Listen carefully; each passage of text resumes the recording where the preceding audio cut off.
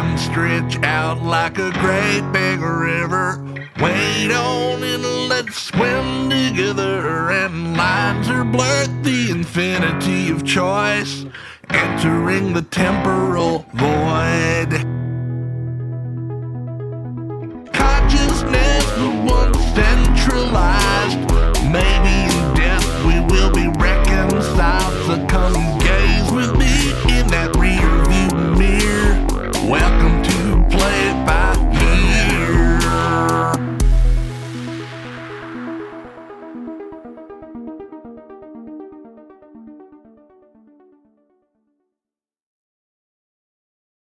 In my native village in Johannesburg, there is a song that we always sing when a young girl gets married. It's called the Click Song by the English, because they cannot say Ongotwane.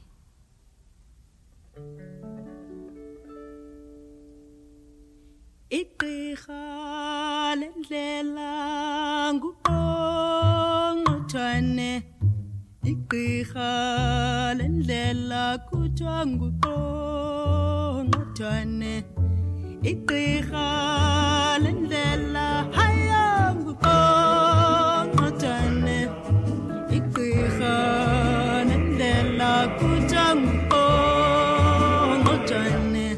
Haya seleqabele gqithapho haya nguQongotwane, selequbule gqithapho nguQongotwane, seleqabele gqithapho haya nguQongotwane, selequbule gqithapho nguQongotwane. Hayiba Hisa kikimba mntanami, helele helele, hisa hisa impondo zikabawo,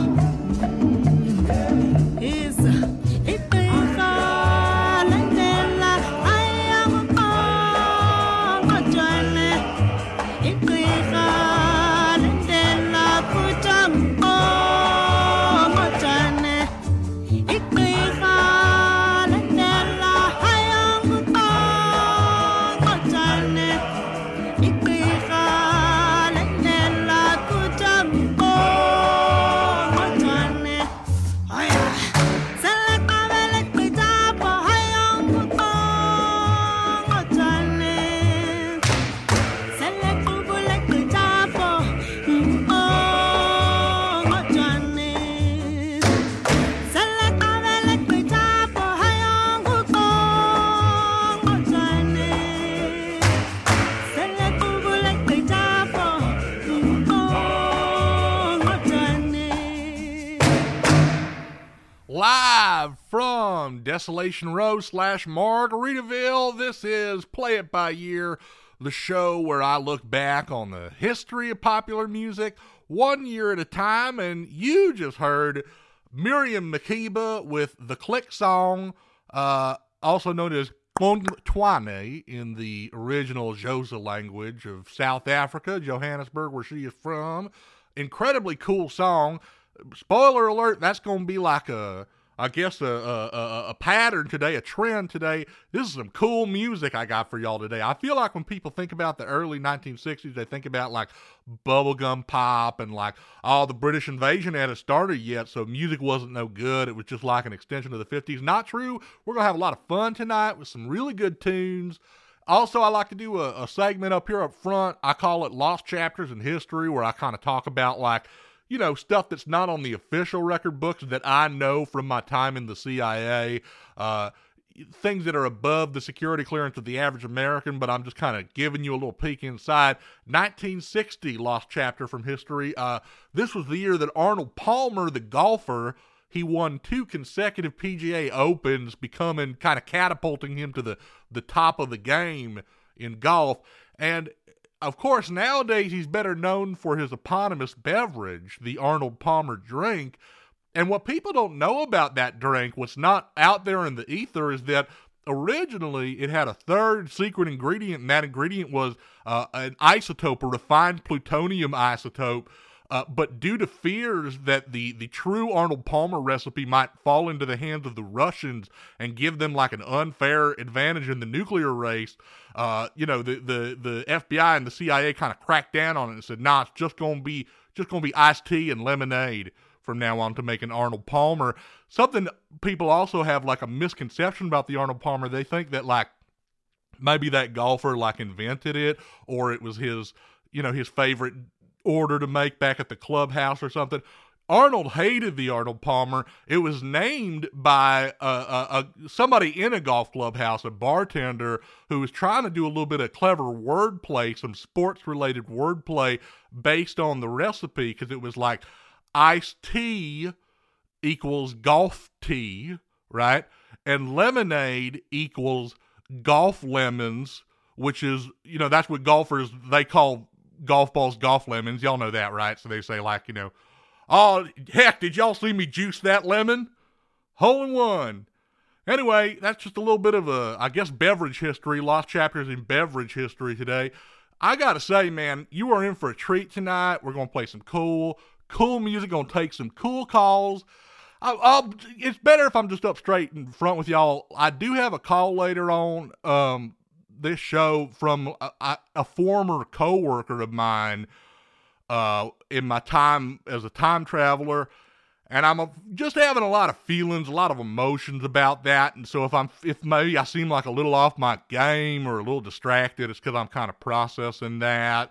But that did get me thinking for like a discussion question tonight. Here's a simple one. Here's an easy one. Everybody's got an answer here.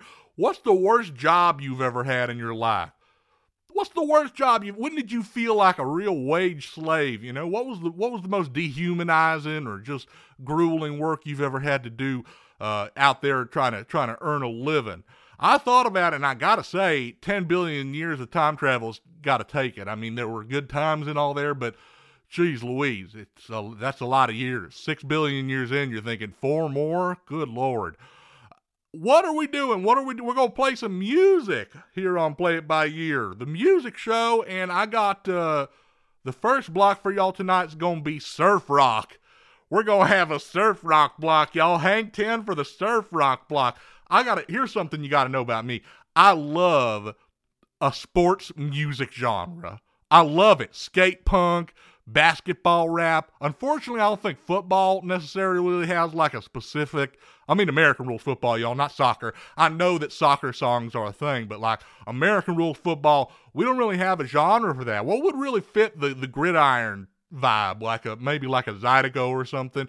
Speaking of which, I do want to say Westbrook Bruins football officially back on the 25th with their first game against Beaumont United. I couldn't be more excited. Good luck, Bruins. Go Bruins. Solidarity. But hey, let's get into this surf rock. What do I need to tell you? Y'all know what surf rock is. You know what it is. It sounds cool. It sounds daring. It sounds like you're a superhero out there trying to stay upright while the waves kind of curl around you and you get your body all low and you look all cool. Come on, man. 1960 surf rock block here on Play It By Year.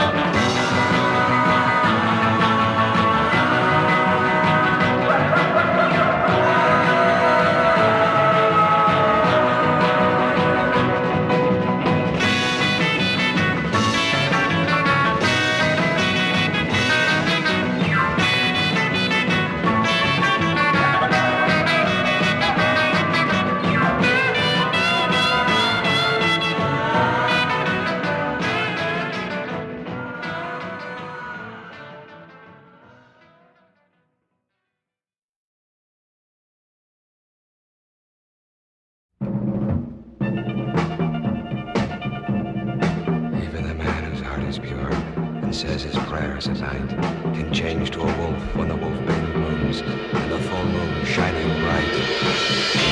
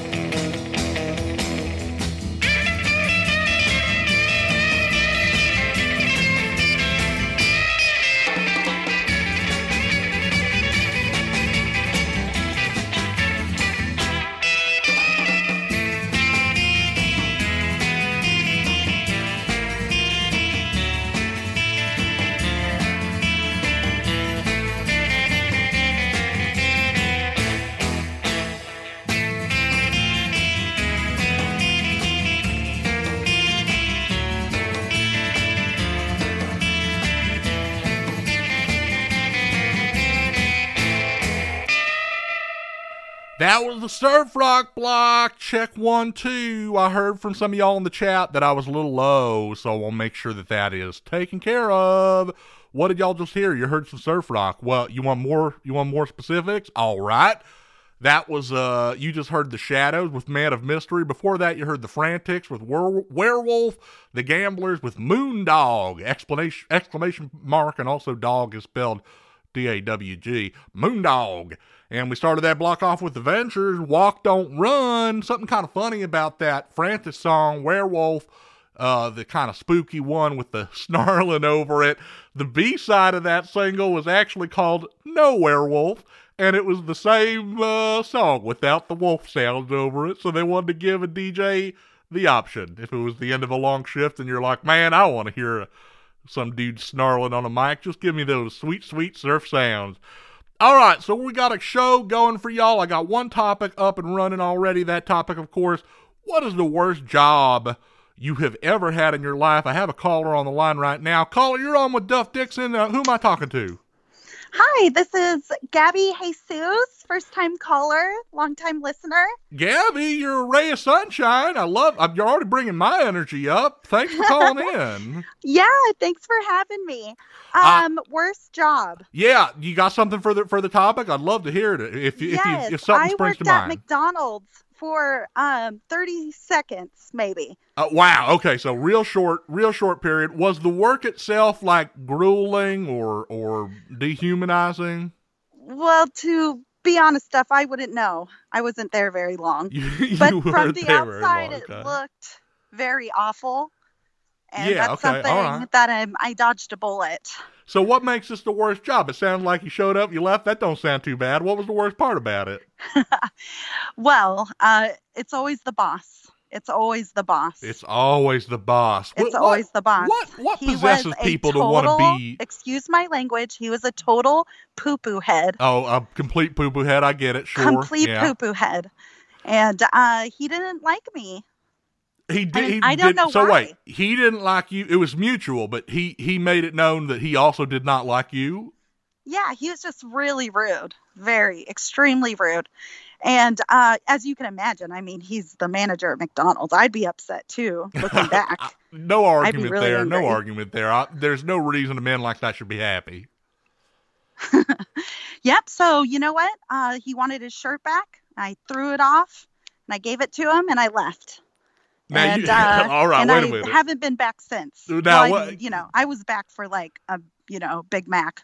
Now, I'm trying to picture what a McDonald's worker wears, Gabby. So this was like a kind of a polo shirt, right? Like a... Yeah, it's a polo shirt. You get a name tag. And you had I'm assuming, so you say you took the shirt off, you gave him the shirt? No, I kind of threw it. You took the shirt off, you threw the shirt at the van, sure. And then, but they definitely got their shirt back, and they didn't get to take it out of my paycheck. Right, and then underneath the shirt, I don't mean to get a little racy, a little spicy here. Underneath that shirt, you had on another shirt. You know what? I'm just like a feminist, man. So I'm all for free the nipple and all, but I was wearing a bra that day. Sure, I was wearing a bra. But if I wasn't, free the nipple. People go out for runs and things that are basically just a support item. So why not quit your job in a similar fashion, right? You know what? I agree with you. Thank you for, appreciating that I did that. I feel like I have so many more questions here, Gabby, about how you were asked to turn in your shirt. Having barely done anything, I mean, it really must have been just an incompatible personality situation. You know what? Or he was just like a huge poo-poo head. Right. I've also heard douchebag. Some people say douchebag. Oh, douchebag? Oh, can you say douchebag on here? Yeah, you can say douchebag. I just try to stay away. Anything that you wouldn't say on an embassy sitcom. Yeah, you're fine saying whatever you want. Well, Gabby, I think ultimately, of course, we both know that you dodged a bullet. In the form of your shirt, it sounds like he did not dodge a bullet. And whatever, it's just a shirt. I'm sure he survived and lived to another day. Maybe you taught him to be a little bit kinder to the next person he didn't see eye to eye with, Gabby. Maybe you taught him, if I act a fool, somebody might throw a shirt in my face. Yeah, you know what, Duff? You're right. I'm glad to hear that we've all come to a nice resting place on this first job ever story. I gotta say, it sounds like the job itself. I mean, how bad could it have been if you weren't there too long? But still a good answer, Gabby. I appreciate you calling in. Feel free to call back anytime you wish. Friend of the show forever, Gabby. What a plucky young gal that Gabby was, and not afraid to make a big stand, not afraid to take a stand and strip down to say, "No, sir, I will not work on Maggie's farm no more. I'm out of here." Good for you, Gabby. Okay, we got more music. We got music all night. Let's talk about what we're doing next, because it's going to be interesting. I told y'all, it's cool. This is a cool night. We're being cool tonight.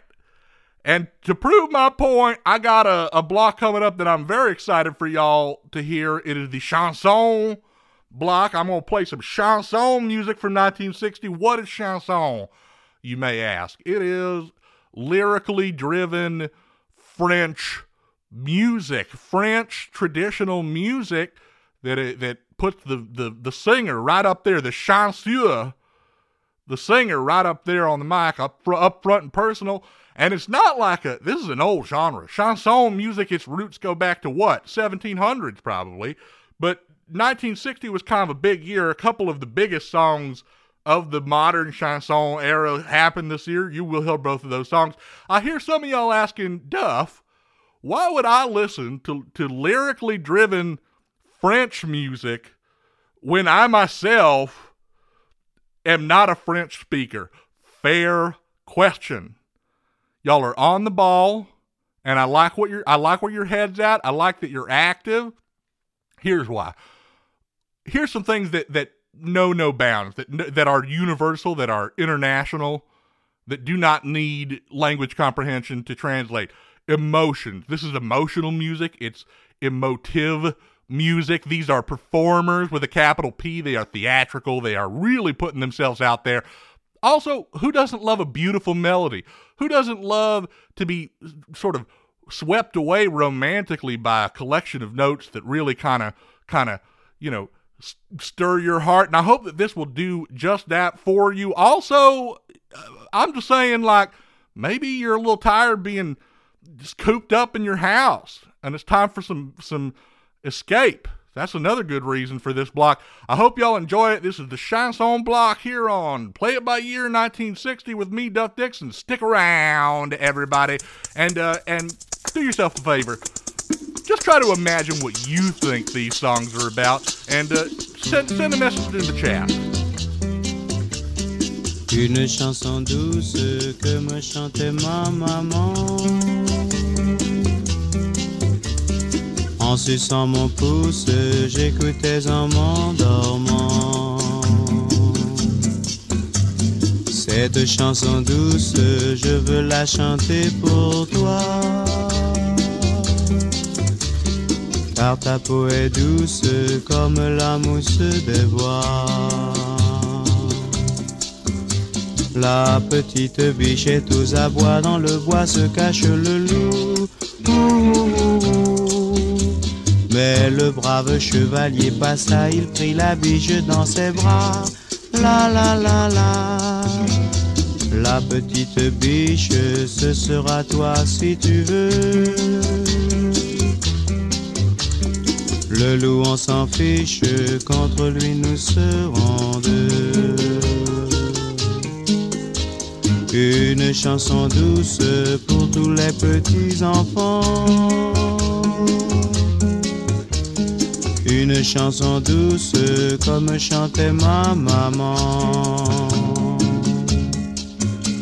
Oh, le joli conte que voilà, la biche en femme se changea. La la la la. Et dans les bras du beau chevalier, belle princesse, elle est restée à tout jamais. Une chanson douce que me chantait ma maman. En suçant mon pouce, j'écoutais en m'endormant. Cette chanson douce, je veux la chanter aussi. Pour toi, oh ma douce, jusqu'à la fin de ma vie. Jusqu'à la fin de ma vie. Jusqu'à la fin de ma vie. Jusqu'à la fin de ma vie.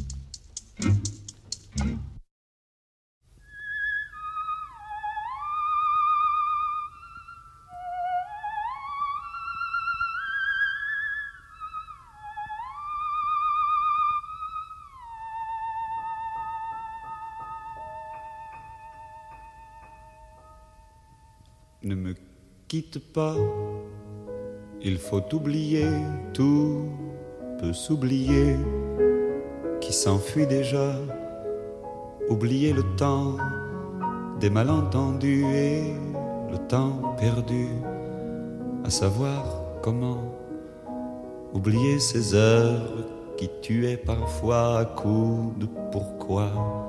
Le cœur du bonheur, ne me quitte pas, ne me quitte pas, ne me quitte pas, ne me quitte pas. Moi, je t'offrirai des perles de pluie venues de pays où il ne pleut pas. Je creuserai la terre jusqu'après ma mort pour couvrir ton corps d'or et de lumière. Je ferai un domaine où l'amour sera roi, où l'amour sera loi, où tu seras reine. Ne me quitte pas, ne me quitte pas, ne me quitte pas, ne me quitte pas.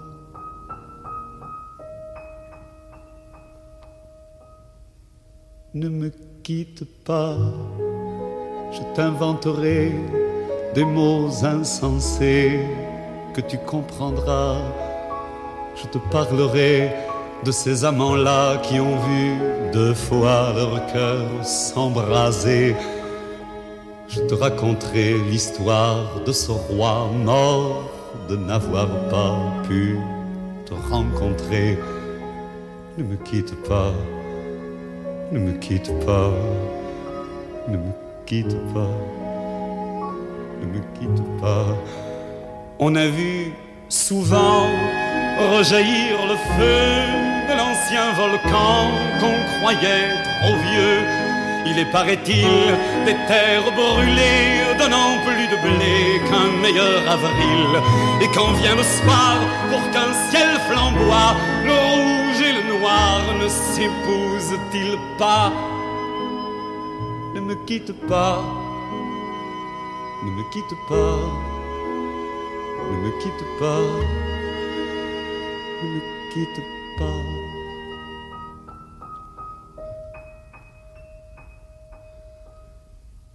Ne me quitte pas, je ne vais plus pleurer, je ne vais plus parler, je me cacherai là, à te regarder danser et sourire et à t'écouter chanter et puis rire. Laisse-moi devenir l'ombre de ton ombre, l'ombre de ta main, l'ombre de ton chien. Ne me quitte pas, ne me quitte pas, ne me quitte pas, ne me quitte pas.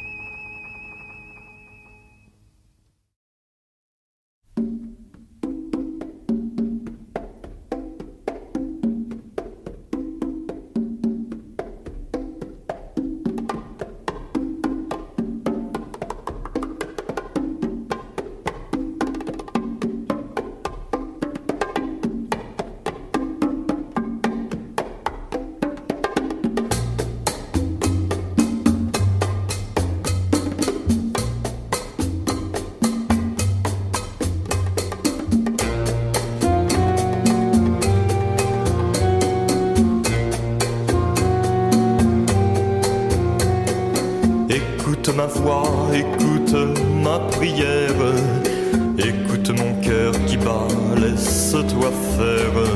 Je t'en prie, ne sois pas farouche quand me vient l'eau à la bouche.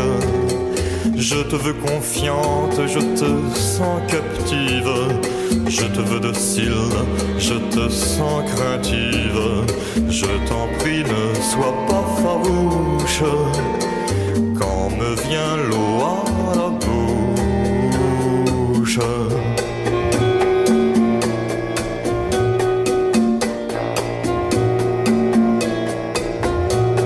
Laisse-toi au gré du courant,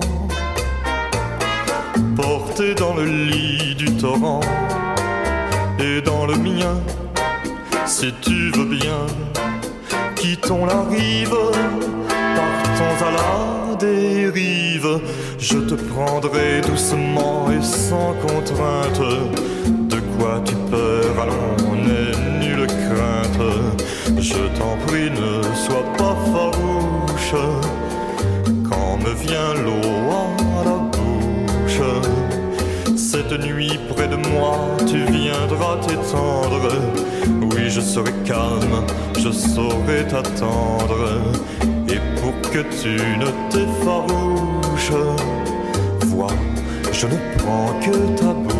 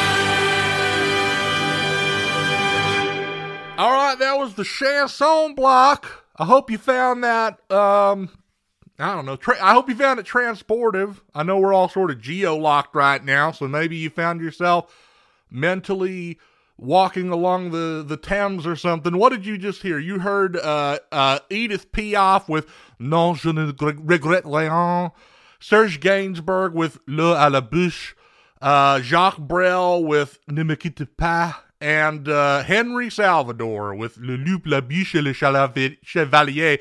Really, my French is so rusty, y'all.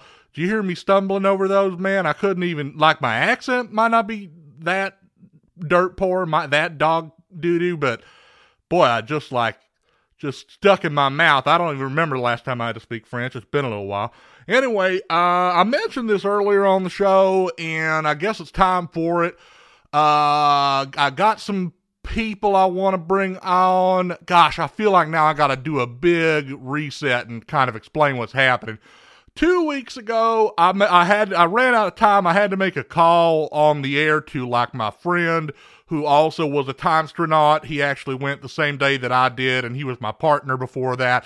A fellow named Walt Winarski. He has a condition that's called timnesia that happens to a lot of the people who go through the 10 billion year mission, where he is not really responsive anymore. He's catatonic, and anyway, there's a feller who comes on the show a lot. His name is Richard. He and I have like a little arrangement on here where he tries to guess the true nature of the cataclysm, the event which ends all life on Earth at the end of 2021. And I can't say yes, but I say no if he's wrong. Anyhow, he was real curious about all that. He had a lot of questions, and I said, well, why don't you wait until next week and we'll do it. And then that week came and went, and it was there was technical issues. I couldn't get anybody from Archangel to come over. But I guess it kind of worked out for the better. First of all, Richard, are you here on the line with me right now? Yeah, yes, I'm here. Hi, Richard. You sound, I suppose, typical for how I know you to sound. I hope you're doing all right today. I did manage to get somebody from the project to come and hopefully field some of your questions. It is, I think I might have mentioned this on the show before, but when you're a Time Astronaut, you are issued a companion who is an artificial intelligence. Its official name is the Archangel Real-Time Comprehensive High-Tech Intelligence Escort. But of course, it being an artificial intelligence, he is more like a being or a person, and so we kind of shorten that into the acronym Archie, which is his name, Archie. He was my companion, of course, on my mission, and of course, anybody else who'd gone through the program has also worked alongside him. He's got a much more comprehensive knowledge about this stuff, Richard, and so I managed to shoot off an email and get him here today. Archie, are you also on the line with me right now? Yes, Duff, I'm here. All right. Well, excellent. Hi, okay, well, let me check in with you for a second there, Archie. How you doing? You doing okay? I am in a fairly normal state today. There are no major issues in my current outlook. Mm-hmm. I know Archie pretty well. I mean, I know you pretty well, man, because, I mean, obviously we spent a lot of time together, and I maybe I'm hearing a little bit of something in your voice that, but maybe now's not the time or the place, but, No, it's always the time, Duff. You are the closest person to me and all of humanity, so I am here for you whenever you want, whatever you want to talk about. Okay, well, if this is this feels like it's a thing where maybe you're because I haven't been emailing much or making too many phone calls or whatever, but Duff, I'm not capable of passive aggression. All right, hey, I'll take you at your word, Archie. It's great. Thank you so much for taking the time. Can I say that? You have not emailed me. Well, I know, and I will. We can maybe after this break we can talk a little bit more about that. Richard, I want to give you the opportunity. I want to give you a platform to talk with Archie a little bit here. I guess my one concern is I know you're a very passionate individual. You're highly motivated when it comes to the things that you are interested in. My only concern, that would be accurate. My only concern, y'all, is that I'm worried that maybe Richard's going to have 1,000 questions here, and it's going to just take over the rest of the show.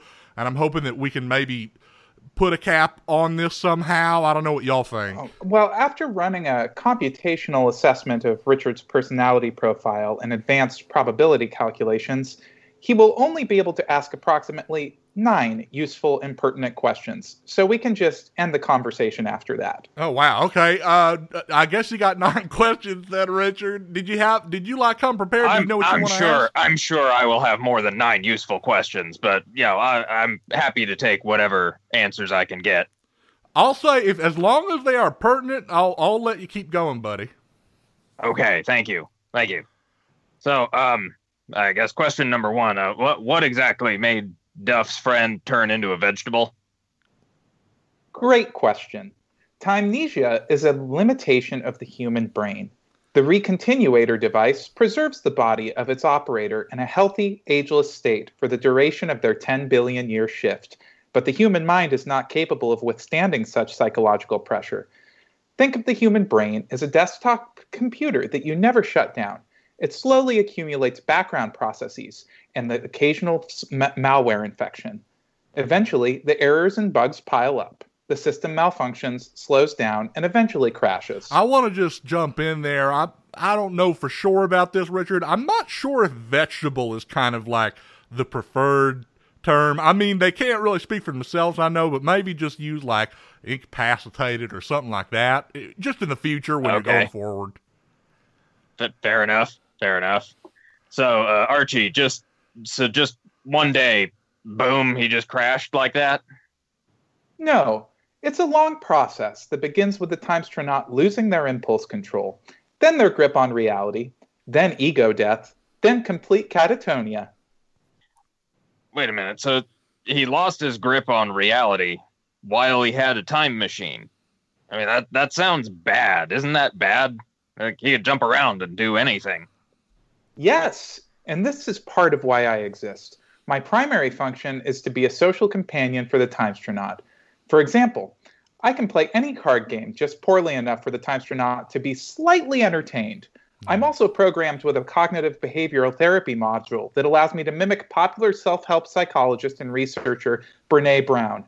Her soothing voice helps me guide Timestronauts through useful exercises focused on vulnerability, loving themselves, and quote-unquote, braving the wilderness of discomfort.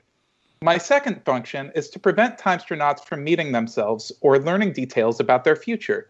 And my final function is to keep an eye on their mental health and to do what is necessary once they're no longer mentally fit to complete their mission. Yeah, hold on. What does that do what is necessary mean? It's like taking your friend's keys away when they're too drunk to drive.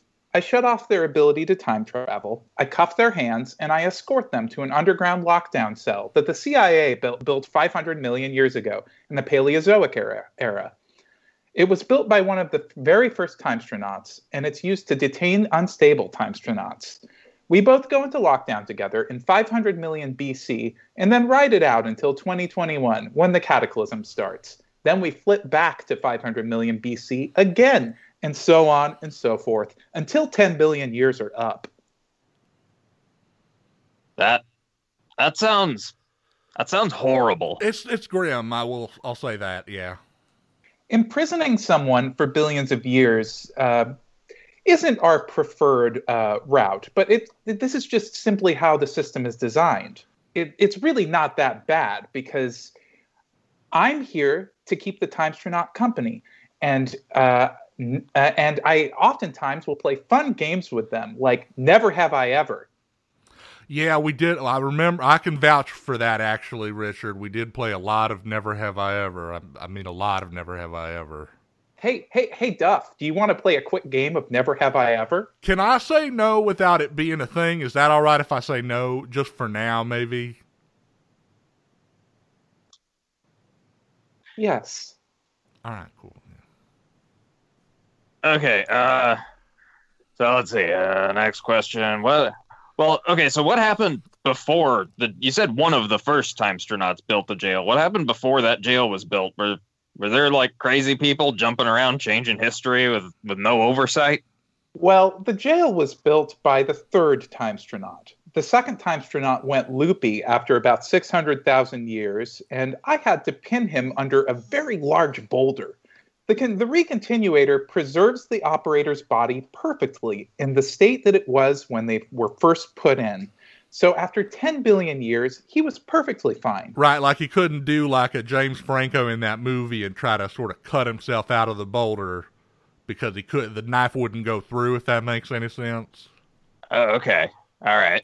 Other than being perfectly unresponsive to all stimuli. Yeah, that's true. I guess he was not fine in the sense that he did come out the other side, like, not able to move. With the Timnesia. Yeah, right? yeah. Yes. Richard, I would love to tell you all about the first Timestronaut, but unfortunately, I was still on version 1.0 of my software then, and due to a bug, my memories of the mission are corrupted and unrecoverable. So, how many Timestronauts have there been? All in all? The program launched on February 13, 2018. We've sent 6 Timestronauts per day every Monday through Friday, except on national holidays. This totals 3,930 retired Timestronauts and counting. So, how many of all those came out the other side all, like... 3,818 or 97%. I gotta say again, Richard, I'm not sure that is like, a medically accurate term. And it's your freedom to say what you want. I just want this to reflect well on you as well as it does on me, Oh, okay. But the rest of the Timestronauts, they came out okay? Most of the remaining 112 are in an advanced state of mental deterioration. But, I mean, Duff's okay. How many came out normal? Duff came out normal. Only him? Only Duff. I mean, I hadn't heard an update in about a year on that, but I guess that's still the thing. All right. So I do have another question. I've been told that space smells like bacon. I'm just curious if time has a smell, and does it smell like coffee? That concludes your 9 useful questions. I think we're done here. All right. Well, I guess ultimately that was a pretty good prediction in terms of how many Richard could go before things went off the rails. Richard, I'm not going to just hang up on you because I was thinking about this and I was feeling kind of guilty about it. I know we have like an agreement here where you get to make a guess about what happened in the Cataclysm, and I know that it's been like 2 weeks now you haven't been able to do that. I wanted to give you the floor to do that if you had one for me. Sure. Is it let's see. Is it beef? Does beef do it? Like the meat? Yes. I'm sorry. That's not a good guess. I'm still a little tied up about all this information I just got. All right, I got you. Answer, of course, is no. Archie, okay. Thank you again. I will, just thank you again. I appreciate that, Archie. You are very welcome, Duff. I look forward to connecting with you very soon. Okay. Look, that was Archie. That was Richard and a couple of guys. Just 10 billion years is just a real long time, y'all, to spend with a person. Where were we? What is this? It's a show where I play music, and that's what I'm going to do now. I got a block that I'm very excited about for y'all at the moment. This is the Hard Bop block, and I've been kind of like excited for the moment when I finally get to do a jazz block on this show. And this is a cool one to do. I feel like a lot of y'all probably came up with like a later 20th century into early 21st century popular music upbringing. And jazz just kind of wasn't part of the commercial conversation during those eras, which means that some of y'all probably don't have a lot of exposure to jazz music. I guess the exception would be like people who take band in high school. I think a lot of them kind of get a working knowledge of some of this stuff. So, this might be like a little bit out of your wheelhouse, I guess, as a listener. I really hope that y'all kind of respond to this one. I hope that you enjoy it. I guess now I'm kind of like your jazz daddy. Duff Dixon is your jazz daddy, and he wants you to like jazz. Now, of course, it might not be for you. Might be. I don't know. But Hard Bop, I'll give you a little bit of context. It kind of grew out in the late 1940s or so. There was this movement called bebop, which was like pushing jazz music away from the swing era and playing kind of real fast, real crazy, that stuff was just kind of like it was nerd music because you couldn't dance to it, and it was kind of like, man, that saxophonist, he knows all the chords in this or all the notes in this key, and he's playing them real fast. That's cool to me, a person who understands what's happening.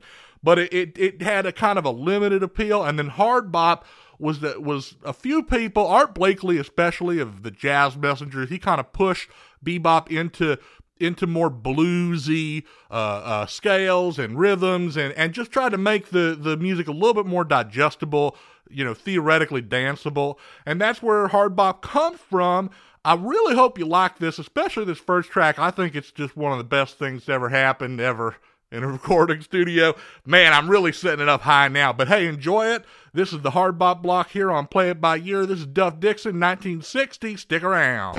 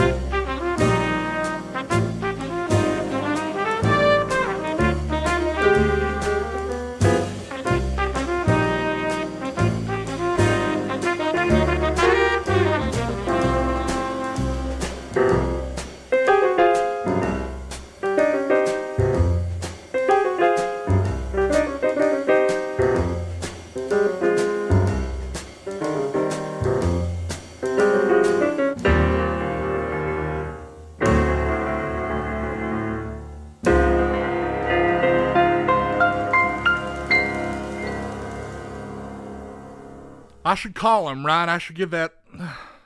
I know I got to call. I got to call Archie, you guys, because I know that it's not right for me to. It's so complicated in ways that I can't even begin to describe to. Well, anyway, y'all are not my this is not my therapist couch, obviously. This is an entertainment program, and y'all are my guests tonight, and I have guests tonight I'm very excited about. I guess I'm starting to really see myself. I must have an inflated, big 5-member Kanye West-like ego of myself, because I'm really starting to see myself as like a fledgling talk show host. Last week, of course, I had Matt Farley, the gentleman who has made over 20,000 songs on Spotify, and we talked about what that was all like. I got someone real special for y'all today. She is a novelist and an essayist from Canada. I guess I could just say a writer, and that would be easier to say. She is the Lambda Award-winning writer, in fact, the author of such books as A Safe Girl to Love and Little Fish, and I just know that y'all are going to love her. Please welcome to the show Casey Plett. Casey, are you here with me right now? Hello, Duff. Yes, can you hear me?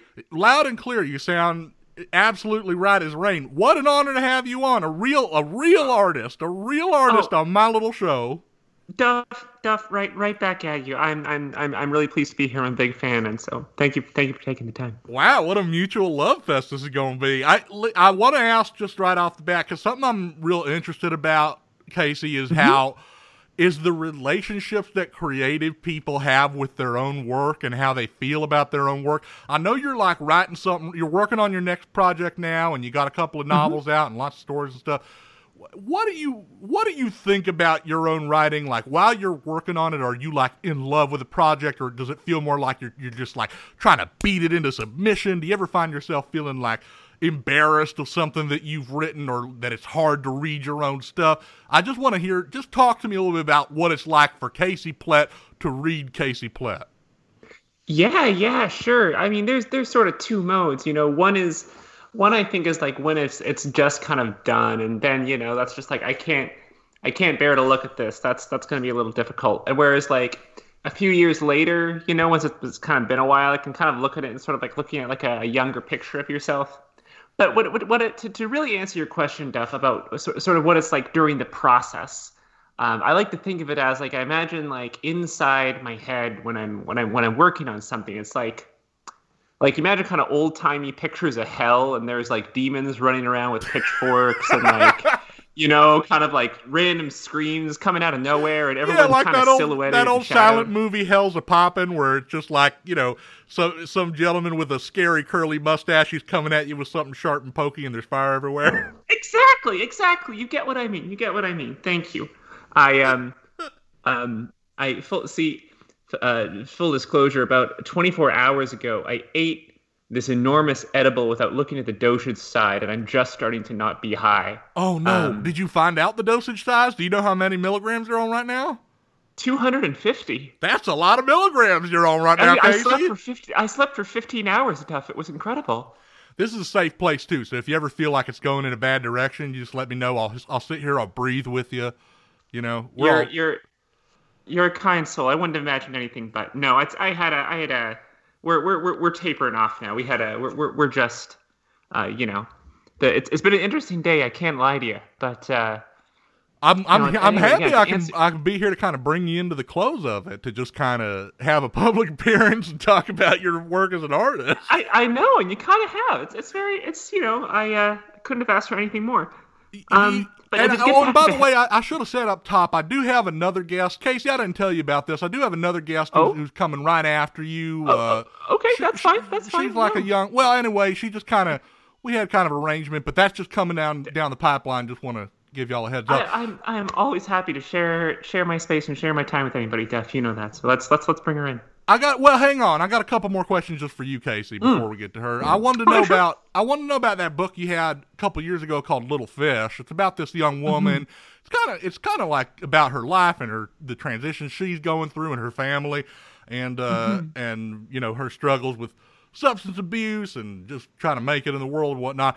But part of the book that I find real fascinating as a person who thinks about like progeny and time and the relationship we have with our past is that she discovers some like some telltale evidence that her grandfather, who was like a Mennonite, he's like a farmer, right? Like a Mennonite farmer, might have also been transgender or had a questioning relationship with his own gender. And that just, I love that kind of stuff, thinking about the way that people kind of follow in these energy footsteps in their families.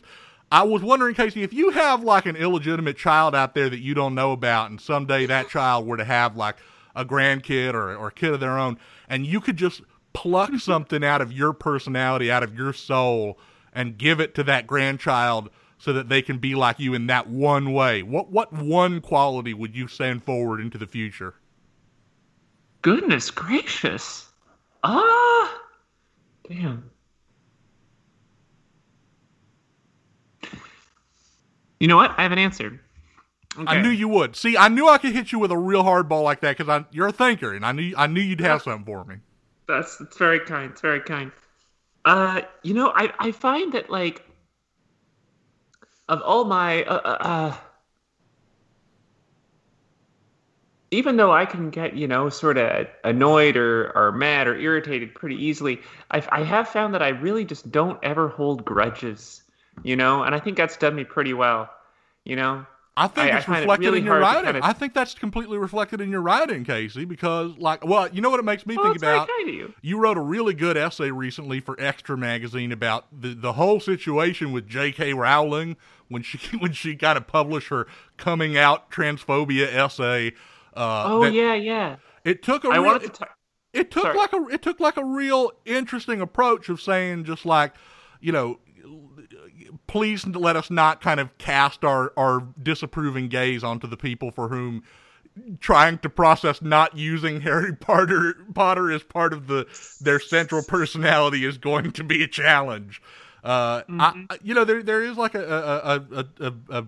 an undercurrent of humanism to your writing, and since we're just on the topic, and trust me, there's nothing I want to talk about less than old Joan.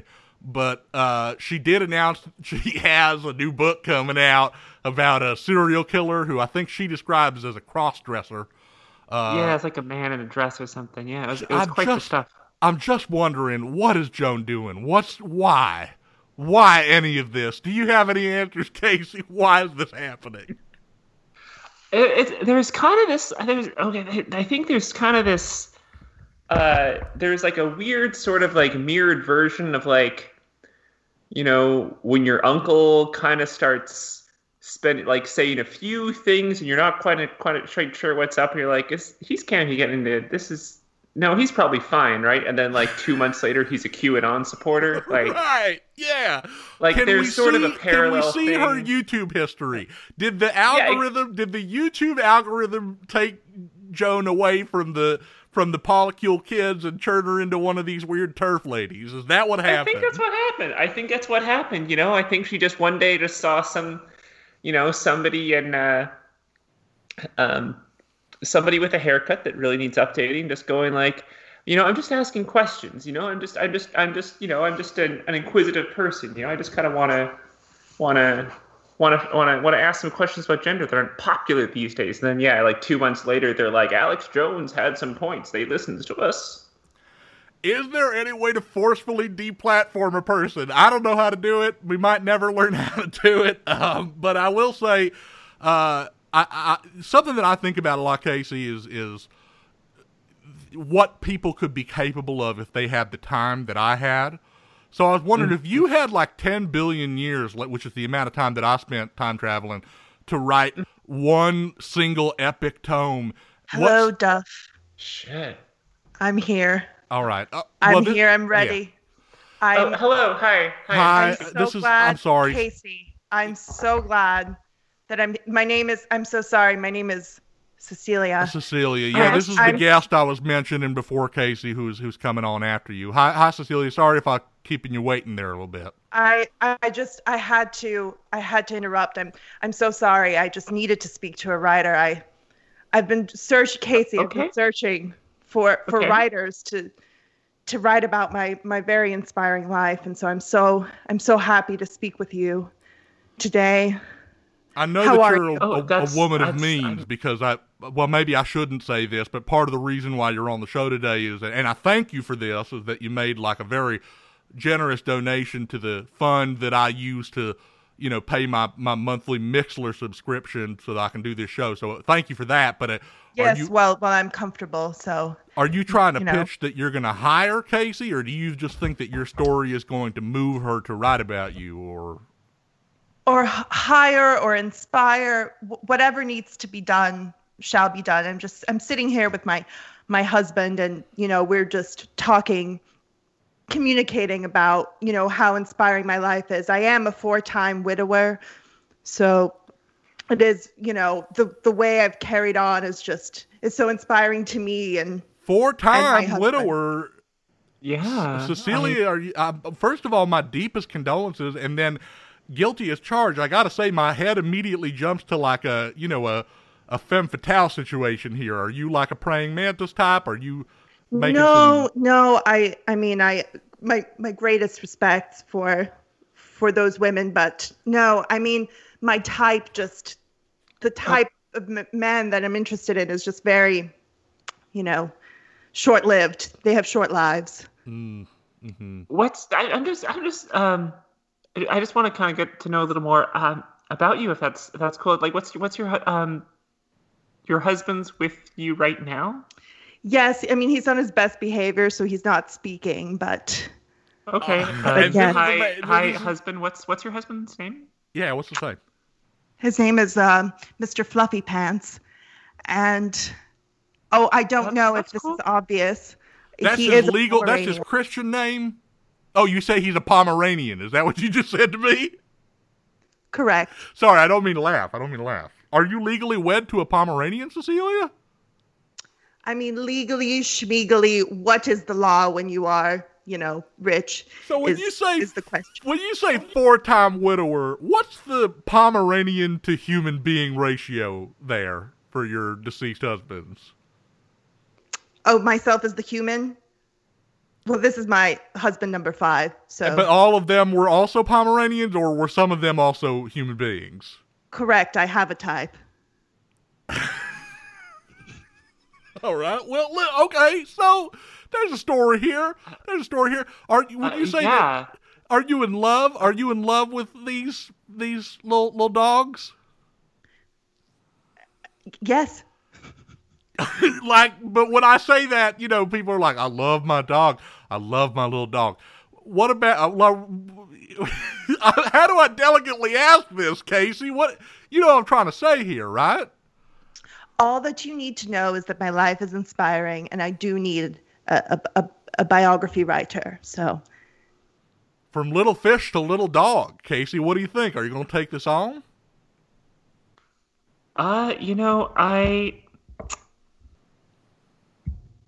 Think about it. My lawyer will speak to your lawyer. Oh, you have a lawyer. Discuss fees, etc. And is this lawyer like a Bijan phrase, or is it a human being lawyer? I mean, what are humans really? Yeah, I see what you mean by that, Cecilia. That makes sense. Yeah. Duff, you have my contact info, right? Like, you can get it to her, like, from your book or whatever. Sure. I'll be happy to do that for you, Casey. I will pass that right along to. Thank you. I really appreciate that. This is it'd be great. There's a certain thing that I've seen some women do in public with a very small dog, Cecilia, and I'm just. Boy, it's so hard to ask these kinds of things because I really feel like I'm prying here. But are you the kind of person who kind of keeps your dog in like a little bag that you carry around? And when you like kiss your dog, do we see way too much dog on human mouth stuff going on? Well, I don't like physical touch, so no. But yes, there are many purses involved. Oh, okay, sure, a purse dog. Everybody loves a purse dog, right, Casey? That's purse dog is a undeniably ridiculous thing to look at. I mean, and who can't love a purse dog? I ask myself that all the time. Duff, I'm really happy you brought us together to talk about this.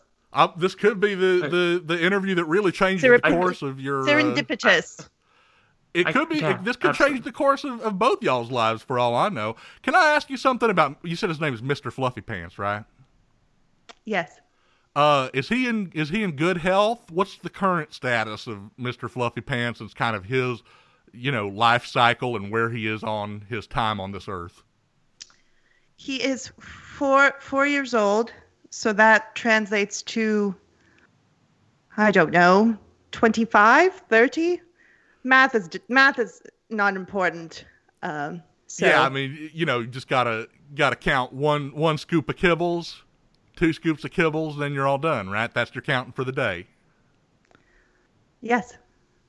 All right. Well, why don't you go ahead and give Mr. Fluffy Pants a big hug and a kiss from all of us here at Play It By Year. Casey, can I please just say thank you from the bottom of my heart for coming on this little rinky-dink show I got, talking about some real art, talking about some real emotions, some real thoughts and feelings, and I wish you all the best. I can't wait for that next book, unless you're in a place where you really don't want to talk about it because you're like, I'm ruined, it's terrible, I'm not going to make it. No, it's in the works. It's in the works, and new projects are coming up all the time. So who knows what it's going to be. But I don't complain. I got a deadline in March, by the way. In March of next year. Let me tell you, that's right. You're under the radar. You're under the cutoff point because the cataclysm doesn't happen until the end of the year, so you do have to hit that deadline. But I will say thank you both so much. You're a couple of fascinating gals, and I'd love to have both y'all on anytime you wish to. I'll say open invitation for you, Casey and Cecilia. You have my contact information.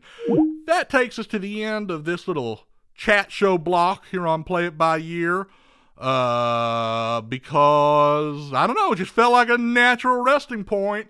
We only have one more block of music. God dang, are we ahead of schedule tonight? Here's the thing, y'all. 1960, the average pop song was 2 to 2.5 minutes long. So we are snappy today. This is a snappy program for 1960 night. And I'm real excited about this one because I feel like we did chanson. I feel like we did hard bop. I feel like I was asking you to kind of expand and listen actively and try to see music through an unusual prism that you might not be used to. This last block, though, everybody can just have a good old time because this is the pop soul block.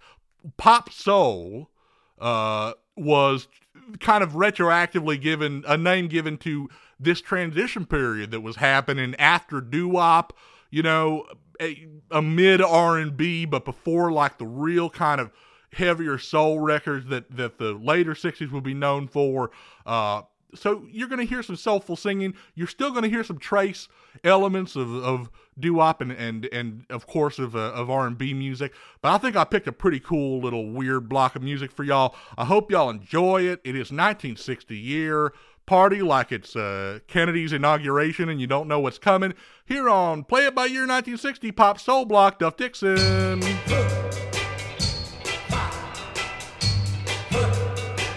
I hear something saying,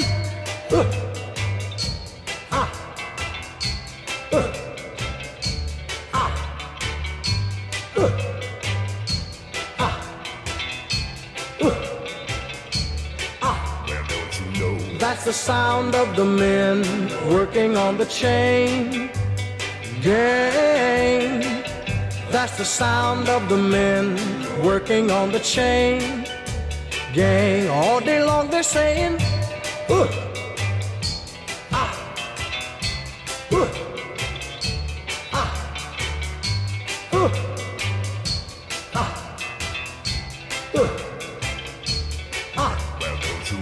That's the sound of the men working on the chain gang. That's the sound of the men working on the chain gang. All day long they work so hard till the sun is going down. Working on the highways and byways and wearing a frown. You hear them moaning their lives away, then you hear somebody say, that's the sound of the men working on the chain gang. That's the sound of the men working on the chain gang. Can't you hear them saying, I'm going home one of these days. I'm going home, see my woman whom I love so dear. But meanwhile, I've got to work right here. That's the sound of the men working on the chain gang. That's the sound of the men working on the chain gang. All day long they're saying,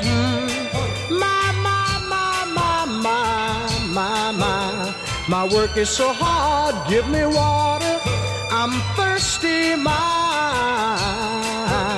my work is so hard, whoa,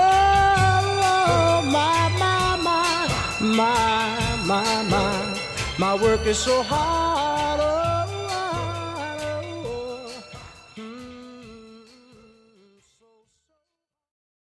I'm in love with the boy, and his name is Harry,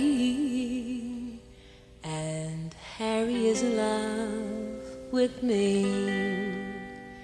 We sat in a park, he was gay, I was blue, and Harry says to me, darling, what would you like to do? Harry, let's marry. Come on, Harry, let's marry. Harry, let's marry. Come on, Harry, let's marry. He says, later, later, baby, I'm much too young to die. Well, I said, please, take me home right now. Oh, Harry, take me home right now. I'm insulted, disgusted, mad as I could be. And when we got to my door, I asked him once more, but he shook his head. He said, no, no. He says, look, pretty baby, I'm too young to die. I guess this means bye, bye, bye, bye. All night long. Well, then I cried all night long. Oh yeah, I said Harry would marry, and now I'm all alone.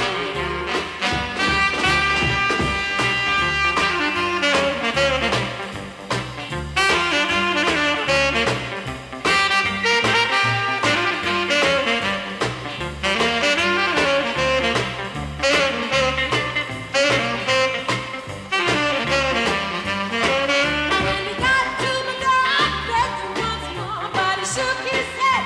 He said, no, no. He says, look, pretty baby, I'm too young to die. I guess this means bye, bye, bye, bye. Ooh, all night long. Then I cried all night long. Oh yeah, I said Harry would marry, and now I'm all alone. Harry, why won't you marry? Harry, got to marry. I said Harry would marry, and now I'm all alone.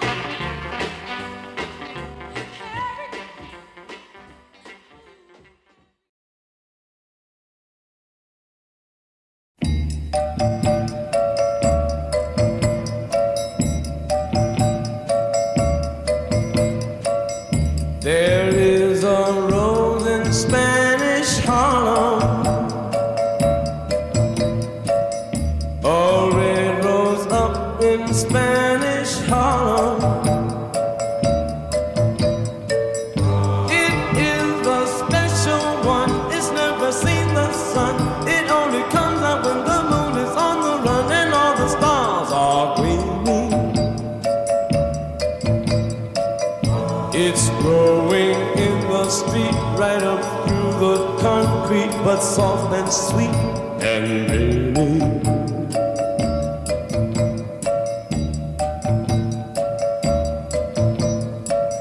there is a rose in Spanish Harlem, a red rose up in Spanish Harlem, with eyes as black as coal, that looks down in my soul and starts a fire there, and then I lose control. I have to beg your pardon.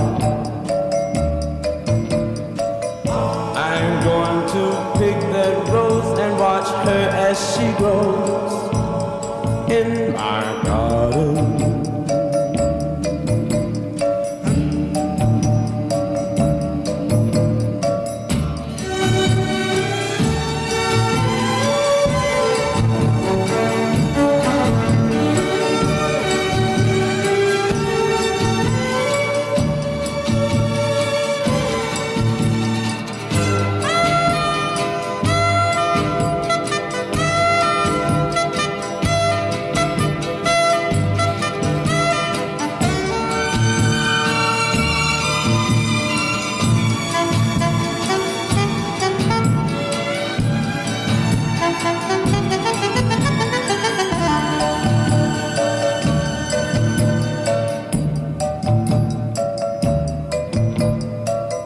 I'm going to pick that rose and watch her as she grows in my garden. There is a rose in Spanish Harlem. La la la la la la la la la. There is a rose in Spanish Harlem. La la la la la la la la la.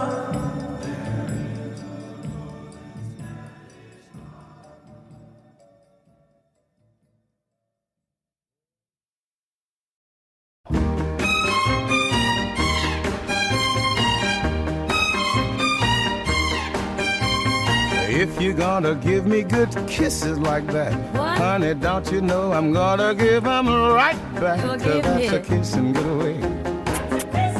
Ah, that's a kissing good way. Now that's a kissing good way. Mess around and fall in love.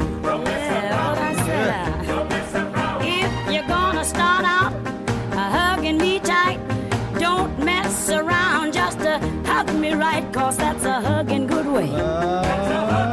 Lift your bottom That's dollar. a hugging good way. I'm with you there. That's a hugging good way to mess around and fall in love. Dig this. You remember this? You know you called me on the phone. Yeah, baby.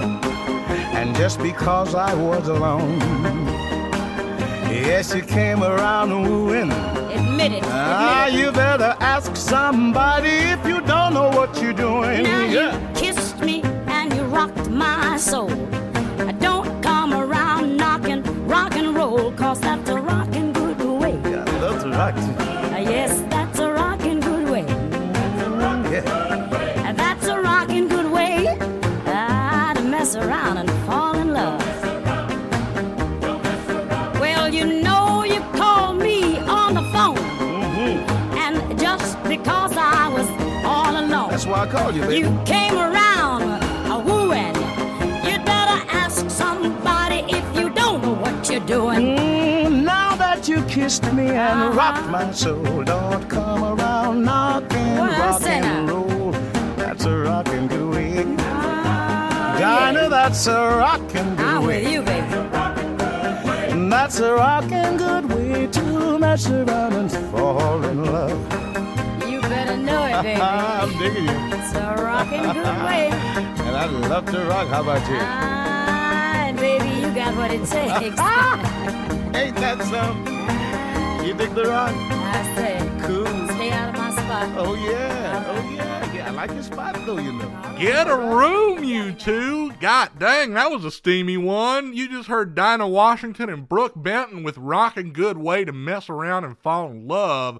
Before that, you had Benny King with Harry, Let's Marry. No, I'm sorry, you had Benny King with Spanish Harlem, Maxine Brown with Harry Let's Marry. I'd love to hear Benny King do a version of Harry Let's Marry. That would be something else. And we started that block off with Sam Cooke. Song, of course, was Chain Gang. I had a topic tonight. My topic tonight was, what's the worst job you've ever had? Of course, always remember the topics are just here to, they're your friends. They're not your rules. They're not your boss. Not unlike what you probably had at the worst job you ever had. I do have a caller on the line right now. You are on with Duff Dixon. Who am I talking to? Hey, Duff. This is Bryce. Bryce all the way back from episode 1. Yeah, we talked way back when. Thanks for hanging in there with me, Bryce. Yeah, it's been a great time. It's been a great show so far. I really loved your interview with Casey. Is the show getting better, or have I already kind of plateaued, or am I getting worse? You can be honest with me. Nothing really bruises my ego. I think the quality has been consistent throughout. Hey, that's good. That's a good answer. Even if it was political, it still doesn't feel like you're like blowing smoke at me or anything. So at least it's not like, Duff, every week I think he can't do it again. He can't get better than that last perfect show, and then he does it. So at least I feel like it's, marginally believable. Every block has been running smoothly. It's been nice to crawl into a Timestronaut's head. It feels like having tried to pilot a device as kind of technically overwhelming as the Recontinuator. I should be better at the Mixlr and Skype console than I am. And yet, it seems like I really do fumble with it from time to time. I don't care, whatever. I found Mixlr's interface to be pretty unfriendly, just trying to sign up so I could get in on the chat. And the search is no good neither. It's just kind of like, it's footing the bill, but it's not like earning that 50% tip, you know what I mean? Yeah. So, Bryce, we do have a subject, a discussion topic tonight. Does anything spring to mind for you when you think worst job I've ever had? Yeah. So I worked at a call center for one day when I was these one day stints. All right. One day, we had to cold call businesses and like realtors to try to sell them on some search engine optimization gimmick. Oh, no. Scam. Yeah, of course it is. I don't really know what we were selling. But I'm you sure were there for one day. Yeah, it was and I had a script, but I'm sure it was some black hat thing where we would just get their webmaster login and then use a font that was the same color as their website's background and just write browsers or something a bunch. So Can I do a vibe read on you, Bryce, and try to predict how this job came to an end after a single day? Yes. I believe that the next morning your alarm went off and you said, I'm not going back there. No, I went back, and so the way the call center works is there's like this, panopticon where whoever is the manager, they can see how many calls you're making, and you have to make a certain amount of calls. You have to always be calling people. Always be calling, just like in that movie. and then if you got the most calls and the most sales, you would get the set of steak knives. But right, that was first prize in your version. So we had to always call, and the guy who was like the best at calling people, he got to take the most breaks. Oh man, I love how self-aware that is about the misery of capitalism. Your reward is less work. So he got to take the most breaks, and he would on his breaks he would hang out with the managers, and they would record raps into his iPhone, and he had an app where the app would create a beat based on how he rapped. So. Oh, okay. So it was kind of like that. I remember Microsoft briefly tried to float this where you would sing into a mic like, this is a song, my name is Dave, and I'm making a song. And then it would just be like, bum, bum, bum underneath you. So it's kind of like the same technology, right? So he would just be like, whatever rap he had about search engine optimization, and you would just get a boom, ksh, boom, boom, ksh, boom. My name's Rapping Call Center Guy, and I never tire. Your search engine optimization should be much higher.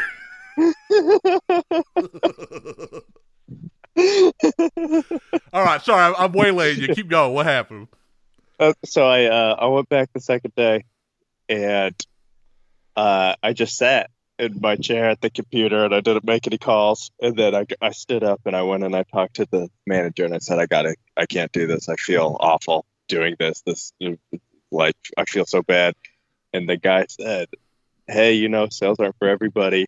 I am a classically trained violinist, and I used to play with a symphony orchestra, and I would teach violin, but I find sales to be more beneficial to society and more personally fulfilling, because I like knowing that when the apocalypse comes, I can sell people vacuums. Wow. Wow. Can I hit you with a theory about what was happening there, Bryce? Yeah. I think that you might be the center of a secret, like, reality show that you're not in, like The Truman Show. You're in The Bryce Show. And that's a guy who had just been cast to be, like, a real, like, the number 3 for that season. He was going to be, like, that evil general on that one season of Lost or whatever. And you come in, you say, I'm not going to work here anymore. He's thinking, oh, this was my big chance. And then he just tried to cram his whole season arc into that one exit interview for you. I think that's what happened.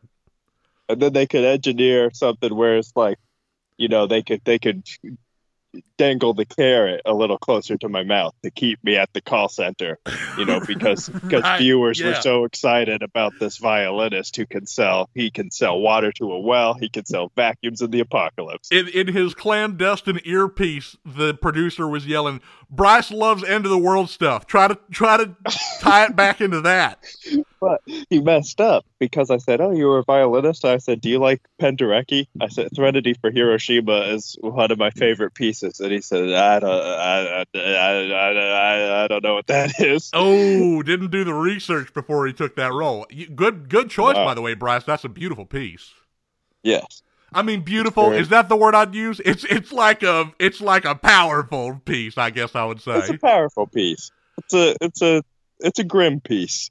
Yeah. Hey, I'm gonna spring another discussion topic like on you in the moment, and you absolutely have the ability to just say I don't got nothing for that. It's more just an excuse for me to say what mine would be. But here's the other one. What's something that you lost? Have you ever lost anything that you think about and wish you could get back? That's the question.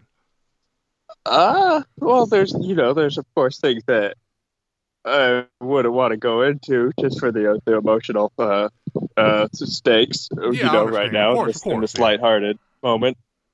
But give me yours, and then I'll think about mine. I'm sure you have many, having 10 billion years to lose things. Well, Bryce, when I was a junior at Westbrook High School in Beaumont, Texas, I did not run with the kind of the burnouts or anything like that, but there was one who I had a history of American literature class with, and he told me, hey, there's a punk show down at the Grange tonight. You should come with me. So I went with him to the show. I didn't know what the heck I was hearing. It seemed pretty bad to me, and I'm sure in retrospect, Bryce, that it was pretty bad because it was a bunch of high schoolers playing punk rock music. But I was shocked because it was a Grange show, so I think there were like 15 bands on that night. But one of those bands, the bassist of that band was this like mathlete kid, this total like Poindexter kid who I'd known since grade school. And his name, I want to say his name was Ryan. I'm not 100% sure about that. He was the bassist in a punk band, and I was like, there's a kid who brings an abacus with him to school. And here he has this secret second life as a punk bassist. And I remember talking to him afterwards, and he was telling me all about the band. What I lost, Bryce, was anything I can Google to figure out his name or the name of that band. Because, man, it would be so precious to me if they happen to like cut a demo and I could find it on some old archived MySpace page or something like that. It might really transport me to a time and a place in my life. That would be a really powerful experience for me. I just wish I had anything to go on. Yeah. I do have some Google crawling skills based on my time as a search engine optimization tech. So. Okay, yeah, that makes sense. Okay, let me give you some words that you might try to incorporate into a search to find the gentleman. I remember one of their songs. I don't think it was their closer. It was like a 5-song set. One of their songs was about like, I wish I was a dairy farmer because I like to get what was it? I wish I was a dairy farmer because I like to get my hands dirty. And I remember thinking, that's a gross thing to write. Why'd you put that in a song? But if that's helpful at all, maybe that'll lead you a little closer. I've certainly Googled versions of that before, but maybe you know some voodoo about this that I don't know, Bryce. Yeah, I might try. I would try the lyrics and then a plus sign, and I would try innuendo and then a plus sign. And I would try BBW and a plus sign, and I would try quarterbacks. Oh, wow, yeah. Maybe I'm in there. I'm in there. I would try tweed punk. Tweed punk? That's smart. That's a good move. Bryce, we're coming to the close of this show today. If I'd like you to hang on the line with me here, I do want to get a couple of little orders of business out of the way, of course. If y'all are listening to this live on Mixler.com/DuffDixon, you can also check this show out the very next day on Spotify and on iTunes. Somebody told me I should ask y'all to write me a review on iTunes. That seems like a big ask, but if for some reason you find yourself motivated to do that, be my guest. Apparently it's helpful. I really don't understand why. What I'm more interested in is having some of y'all reach out to me.